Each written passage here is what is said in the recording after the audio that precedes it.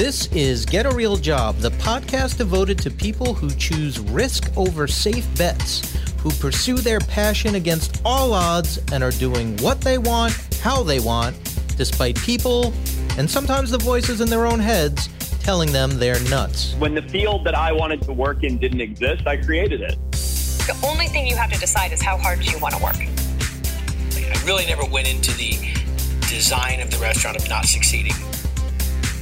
One way or another, I was going to succeed. I'm your host, Dan Bova, editorial director of Entrepreneur.com. Thanks for listening. And now, get a real job. Hey, this is Dan, and welcome to another special episode of Get a Real Job, in our ongoing series devoted to people and businesses that are focused on sustainability and reducing environmental impact.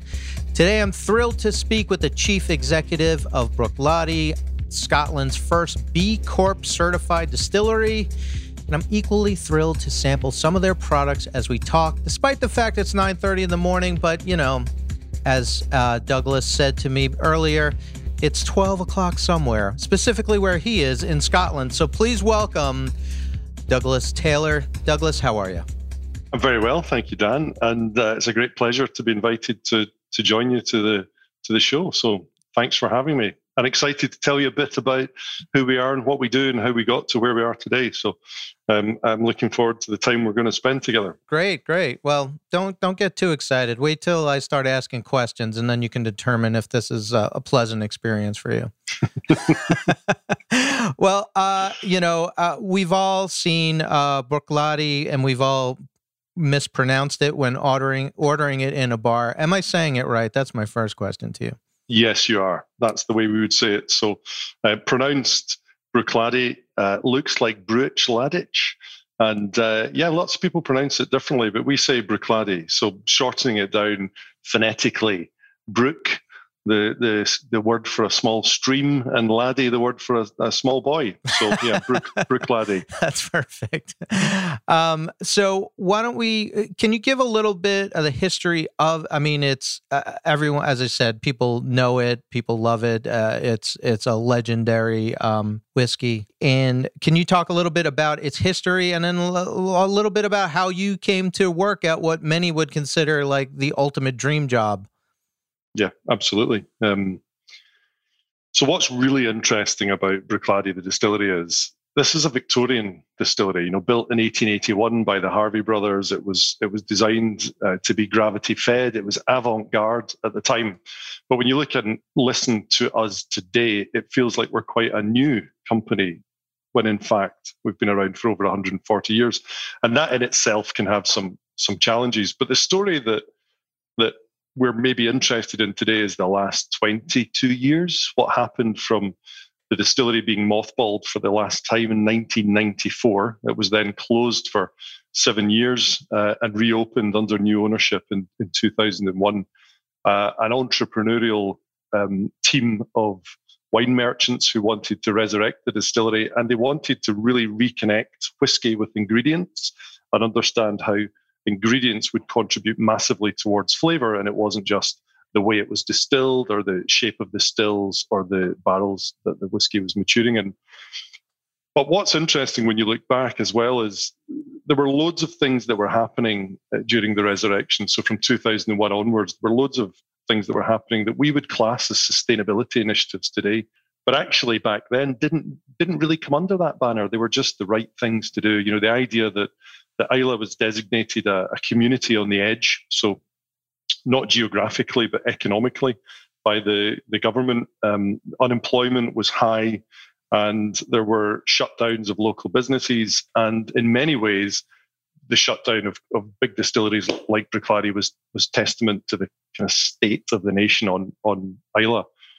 And if you think about it, quite a brave decision by the then founders, so led by Mark Rainey and Simon Coughlin, with the support of, at the time, 30 years in the industry, Jim McEwen coming from Bowmore.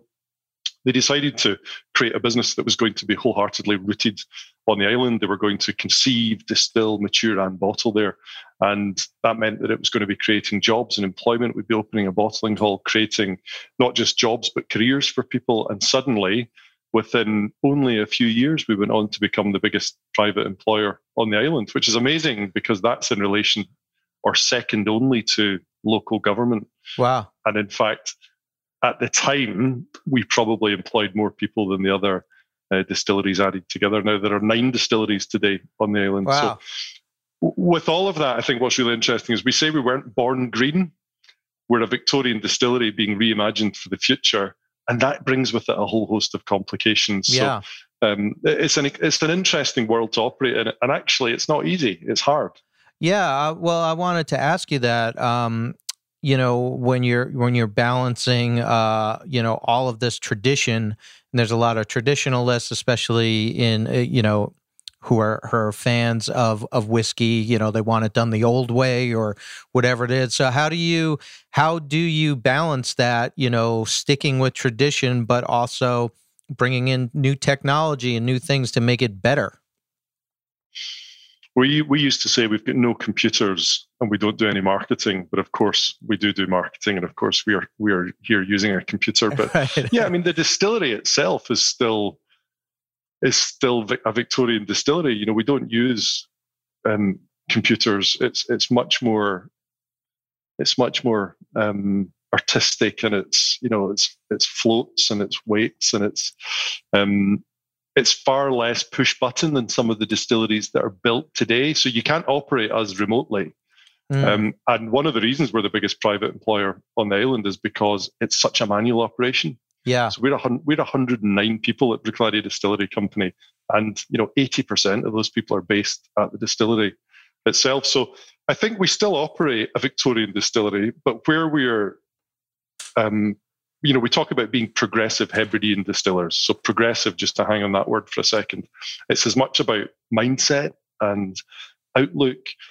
And I think the idea of resurrecting the distillery and having a focus on terroir and really focusing on barley, whether it be organic barley or Scottish mainland barley or Islay barley or ancient land races like bear barley, that was a really unconventional approach at the time. So we've been progressive since the beginning, since the reopening back in 2000, and it's been even more progressive when you look at some of the things that have happened in our timeline. We did our first foray into renewable energy back in 2009, 2010 with an anaerobic digester plant.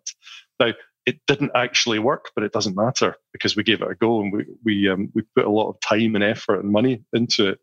But it's really interesting because we are progressive by nature, but we still do things the old way. And you have this duality. When you come and visit the distillery, you see these old methods that are being used, but you see this really progressive outlook. And the notion of even having a hydrogen fueled boiler for creating heat to create steam to distill whiskey. I mean, it's really interesting to keep challenging yourselves on how you become fit for the future rather than being caught up in the past. Wow. Yeah, that's amazing. So when I introduced you, I said that you're the first B Corp certified distillery. Can you explain what that means? I can. And B Corp, of course, started in America, started in the West Coast back in 2006. And what did it mean for us? Well, I heard about B Corp and thought that's interesting. That feels like an area that we could explore, because we've always had a sort of consciousness, a socially minded and environmentally minded consciousness. We've always done things that are challenging. We've always done things that are difficult to implement, sometimes more expensive and therefore less profitable. But we've always known we'll do things because it's the right thing to do. And for us, becoming B Corp certified was really about getting validation of 20 years work. So we didn't have to change too much. Yeah. There was a bit of paperwork and there was a bit of process that we had to formalize. But I spoke to people who were running B Corp businesses, and they said, "Hey, just go for it. If you've done the B Impact assessment, why don't you just go for it?" And of course we did, and it took us about 18 months. But the whole point of it is, can you use business as a force for good? So, consumers, all of us, we put a lot of faith in politics and a lot of faith in governments, but governments are quite transitional. They move every 4 or 5 years. And I think with business, you have the chance to be a lot more long-termist, and you can make commitments and stick to those commitments. and deliver against them over longer periods of time. So for us, we wanted to acknowledge that we were using our business as a force for good, whether that be in propagating ancient land races or whether it be supporting local rural economies, so the farming community on Islay, whether it was big initiatives like going 1 tin lighter, and dropping our packaging or hydrogen projects. But we wanted to really be part of this movement. So we applied, and 18 months later, we were accredited. And it was interesting because we didn't do it to seek a competitive advantage. We did it because we wanted to raise the profile that you can do more than just make and sell whiskey or whiskey and gin. For us, more than just make and sell Bruichladdich single malt or Port Charlotte or Octomore and the Botanist gin. So it was really important for us to be present. And I think if I put myself into the shoes of the folks out there who drink our product, the consumers, there are many categories that it's easy to see signposts for these values-led, purpose-led businesses. And I think in the world of premium spirits, there were no visible signposts. Right. So being B Corp accredited gave us a signpost that we could go out there to the world and say, hey, this is how we do business. Yeah. And if you like this way of doing business, maybe we're the brand for you. And that helps. Yeah. And, I love the fact that you have taken, your learnings and your processes, and you've actually, when you talked about a competitive edge, you've shared them with people who I guess would be considered your competitors, correct? Yeah, because at the end of the day, we've all got to do more. This is the point. It's not okay if we're the most sustainable distillery in the industry. That's not okay. Distillery companies and brands in the spirits world have got to do more. And one of the big things that we need to do more on is soil health. So regenerative agriculture or sustainable agriculture, but also we need to decarbonize and we need to find ways to create new zero emissions energy sources that can continue to allow us to distill, but without huge carbon footprints. And equally, we need to be really sustainable places to work, great employers that create the right work-life balance and are progressive businesses. So, we're not trying to take on the biggest drinks company in the world, but we're trying to be really good at what we do. And we would like more and more distilling companies to come with us on that journey as we've gone on that journey with other companies, because we're not the first B Corp. We look to other B Corp businesses, whether it's Ben & Jerry's or Patagonia, but we look up to these other businesses and say, hey, we can do that as well. More coming up from our guests, but first, a word from our sponsor. Who doesn't want to do right by the planet? Well, one of the easiest ways is to use paper, and another is to choose products that come in paper-based packaging. Because paper comes from trees, a natural and renewable resource. And here in the U.S., private forest owners carefully maintain healthy forests and their habitats to provide our essential paper products. And those products can be recycled up to 7 times. Thanks to innovative design solutions, everyday items from cosmetics to liquid detergents are now using paper-based packaging, making it easier than ever for consumers to do good for the planet. And the same goes for business owners. Choosing paper-based packaging materials is a great way to take the sustainable path forward that also gives back. So choose paper and help America's forests thrive. Learn more at howlifeunfolds.com. And our next sponsor. It can be something B2 brilliant, B2 bold, a B2 breakthrough force that helps you B2 beat expectations. How? With the platform B2B marketers have been waiting for. A platform with tools you need to build B2 better relationships, to drive results that B2 bash KPIs while B2 boosting ROI, and to B2 boldly go where no marketers have gone before, all in a trusted environment that respects your business. So prep your marketing to B2 blast off and tell those built for B2C sites you'll BRB, because LinkedIn is where B2B is everything it can be. Get started with LinkedIn ads and get a $100 credit on your next campaign. Go to linkedin.com/advertise to claim your credit. That's linkedin.com/advertise. Terms and conditions apply. And we're back. What I'm sure a lot of this is incredibly detailed, but are there any sort of big picture things you could share about, like, this is the way it used to be done, and this is the way we do it now, and the reason why that's so impactful for sustainability? Yeah, I think that, when you look at agriculture, I'll come back to that.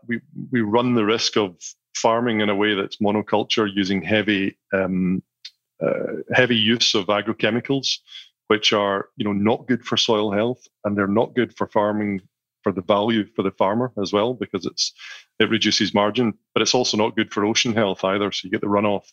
And I think that long term, there are various articles and books that have been written that say there are only 60 harvests left or 100 harvests left. Wow. Meaning 60 years or 100 years. And if we don't do something, the topsoil will disappear and we won't be able to grow crops. So the new way of looking at that is actually a revolutionary old idea. It's going back to pre-mass farming and pre-mass monoculture, and it's going back to say, how did we do it in the past? And that's why things like organic ways of farming, you don't have to be organic, but organic ways of farming or biodynamic ways of farming, where you farm with a view of repairing and restoring soil health, structure, and fertility, rather than just stripping the nutrients year by year, field by field, crop by crop from the land. So I think that's one thing that's really closely rooted to whiskey. I don't think that everybody understands the link between whiskey and agriculture. People talk about whiskey, they talk about water, they talk about peat, they talk about oak barrels, but very few people understand the connection between whiskey and barley, or malted barley, and therefore barley and agriculture and farming practices.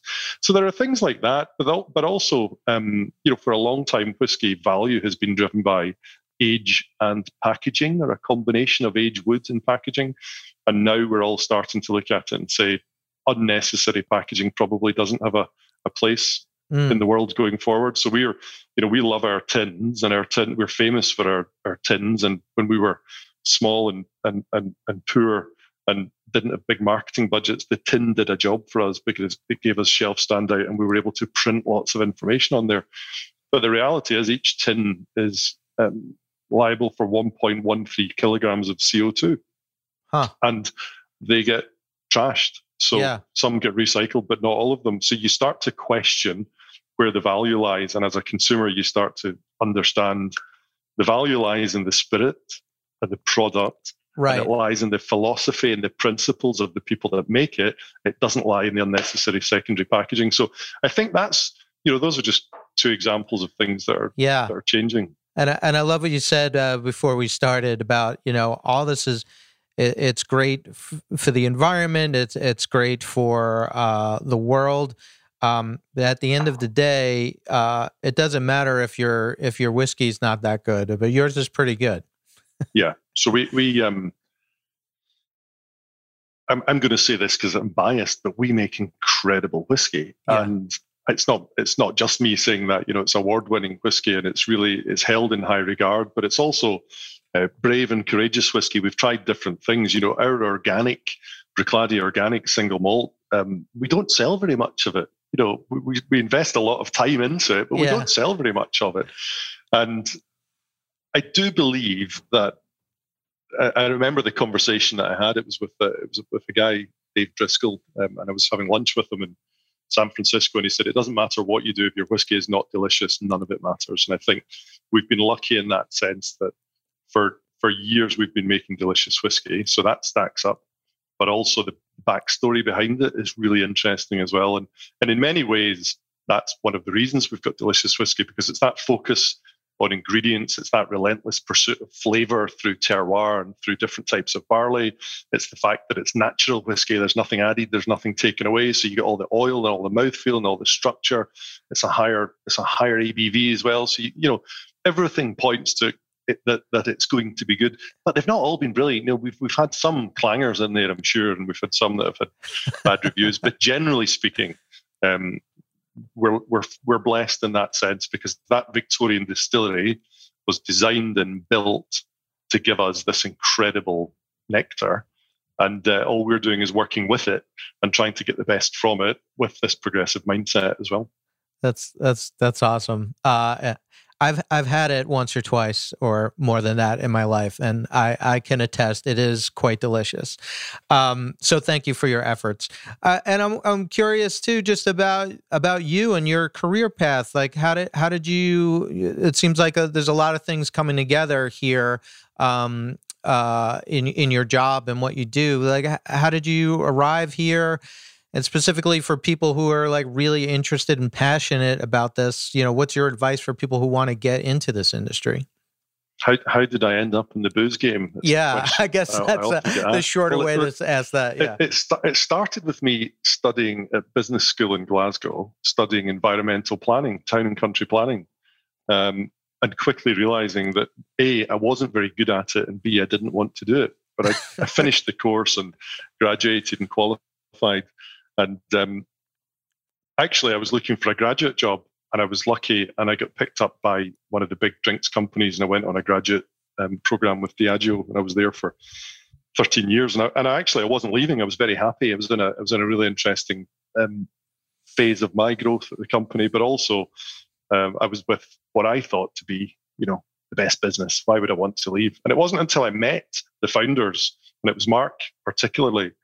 And I met him for lunch one day, and he talked at me for 2 hours, and I was absolutely mesmerized by the vision and the passion, and I was mesmerized having spent over a decade in the premium spirits industry, specializing in whiskey, that really I didn't know that much about it, and I was just smitten by Mark's vision and the movement that was Bruichladdich Distillery, and I jumped ship and came over here, and that was 11 years ago, and never looked back. And it's an enlightening business to be in. It's really hard. It's not a bed of roses. I think it's almost harder because of the way we're trying to do it. I firmly believe we could be bigger, more profitable, and more commercially successful if we didn't do all these things. But it's that relentless pursuit of doing more than that I think has stood us in good stead. And we're starting to see the fruits of the labor now. We're starting to see a bit more awareness and a bit more reach. But yeah, that's how I ended up. I fell into it, to be honest, and I absolutely love it. It's an incredible business to be in. To fall into a barrel of Bruichladdich, that sounds pretty good.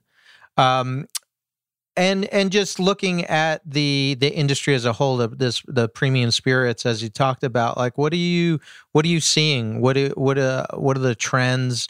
I know the world has turned upside down in the last 2 years. How has that affected you, and what are you looking towards the future? Well, coming back to the question you asked me about B Corp, I think this is interesting. So during COVID, B Corp or B Lab, I believe, stood down a number of their staff because they thought all the companies out there in the world, so not just drinks companies, but all the companies that are B Corp certified, all the companies out there who might be thinking about being B Corp certified would be just in survival mode. And the reality is, I think we saw way more applications for purpose-led businesses to come to the fore during that period, the last 2 years. And what it tells me is we all run around like headless chickens all the time, too busy to really think about what we need to do in the future. So being busy is really easy and thinking is really hard. Yeah. But when you get a moment like COVID, for some businesses, there was a chance for them to get after that thing that they wanted to do. So I'm seeing a trend now, and we've seen many more spirits companies now go on and become B Corp certified. So Sipsmith's Gin in the UK are B Corp certified. We've seen Maker's Mark B Corp certified as well. So you're seeing lots of big movements happening out there in the industry. But I think also we're seeing a move to sustainability as well. So we're seeing a whole host of energy projects. We're seeing moves to decarbonize businesses, and all of these things together are mixed with the trends that we picked up in COVID, because we were all at home. We were probably drinking a bit more, and that was giving us a chance to trade up. So I think that trading up is quite interesting. It's good for us when we're in the premium end of the category. But we really want to reduce the number of bottles of glass that are circulating the world, because that's where the big CO2 footprint is attached. So if you can have more people drinking better but drinking less, and you can be continuing to grow as a business, which is important, because all this comes, the privilege of all of these initiatives are on the back of being commercially successful. You have to be commercially successful. You don't get the privilege to go after these things if you're not. But somewhere in there, I think those are the key trends that we're seeing. That's amazing, and I'm gonna. I think today with lunch, perhaps I'll have a sip or two of the classic latte, which is in this beautiful. What color would you call that? We call it aqua. And the color comes from it, and you can believe this or not, but when you fly into Islay and the sun is splitting the sky and it's hitting the beautiful coastline of the island, you see this aqua color coming from the water against the beaches, and that's where the aqua came from. We used to have these wee highlights of aqua in the label, and then I don't know, back in 2004 or 2005, we decided to go all aqua on the packaging, and it really, that wouldn't have passed consumer testing back then. Can a single malt be in that type of packaging? The answer would have been absolutely no. But it's like part of our DNA. No, it's cool, and it's it really pops on the shelf. It's a beautiful color. It invites your eye, it invites your interest, and everything that you're saying. I think whiskey drinkers. I'm a whiskey drinker. You love to hear the story behind it, the history behind it. It's not just like a shot of vodka that you're pouring into your Red Bull or something. It's something that you savor, and so Bruichladdich is the story and what you're up to now. I hope the word gets out, because I know people love to support not just something that's delicious, but they love to support a company that they feel like is doing something good. So I'm just going to say, great job, Douglas. I think you're doing a great job. Thank you very much. There was a great moment in history. It's 10, 11 years ago now, where we decided we were also going to try and make a gin. And we gave birth to the Botanist Gin. And actually, just linking it back to purpose and sustainability, we created the Botanist Foundation back in 2015, but didn't talk about it for 5 years until we'd done some meaningful stuff. So we're about to put the Botanist Foundation out there as well on the website and in press and media, and you'll be able to see all the initiatives that we've been investing in around conservation and biodiversity from a botanical point of view. So it's not just whiskey. Yeah. It's of course we have the gin as well. Awesome. Well, thank you so much for telling your story here today. I look forward to having a sip afterwards, and hope to talk to you again. And I don't know, what should we cheers? How should we end this? Yeah, Slàinte I'll cheers you here. Cheers. All right. All right. Great talking to you. Thanks, Dan. All right. Talk again soon. Have a great day. Thanks for having me on. You got it. Bye for now. Bye. That's our episode, folks. Hope you enjoyed it. Get a Real Job comes out every Tuesday, so be sure to subscribe to us on iTunes, Stitcher, Google Play, or wherever you harvest your favorite podcasts. Leave us a review, give us a share. Don't make me beg, people. Go to entrepreneur.com for new episodes of this and to listen to our other great podcasts. Thanks.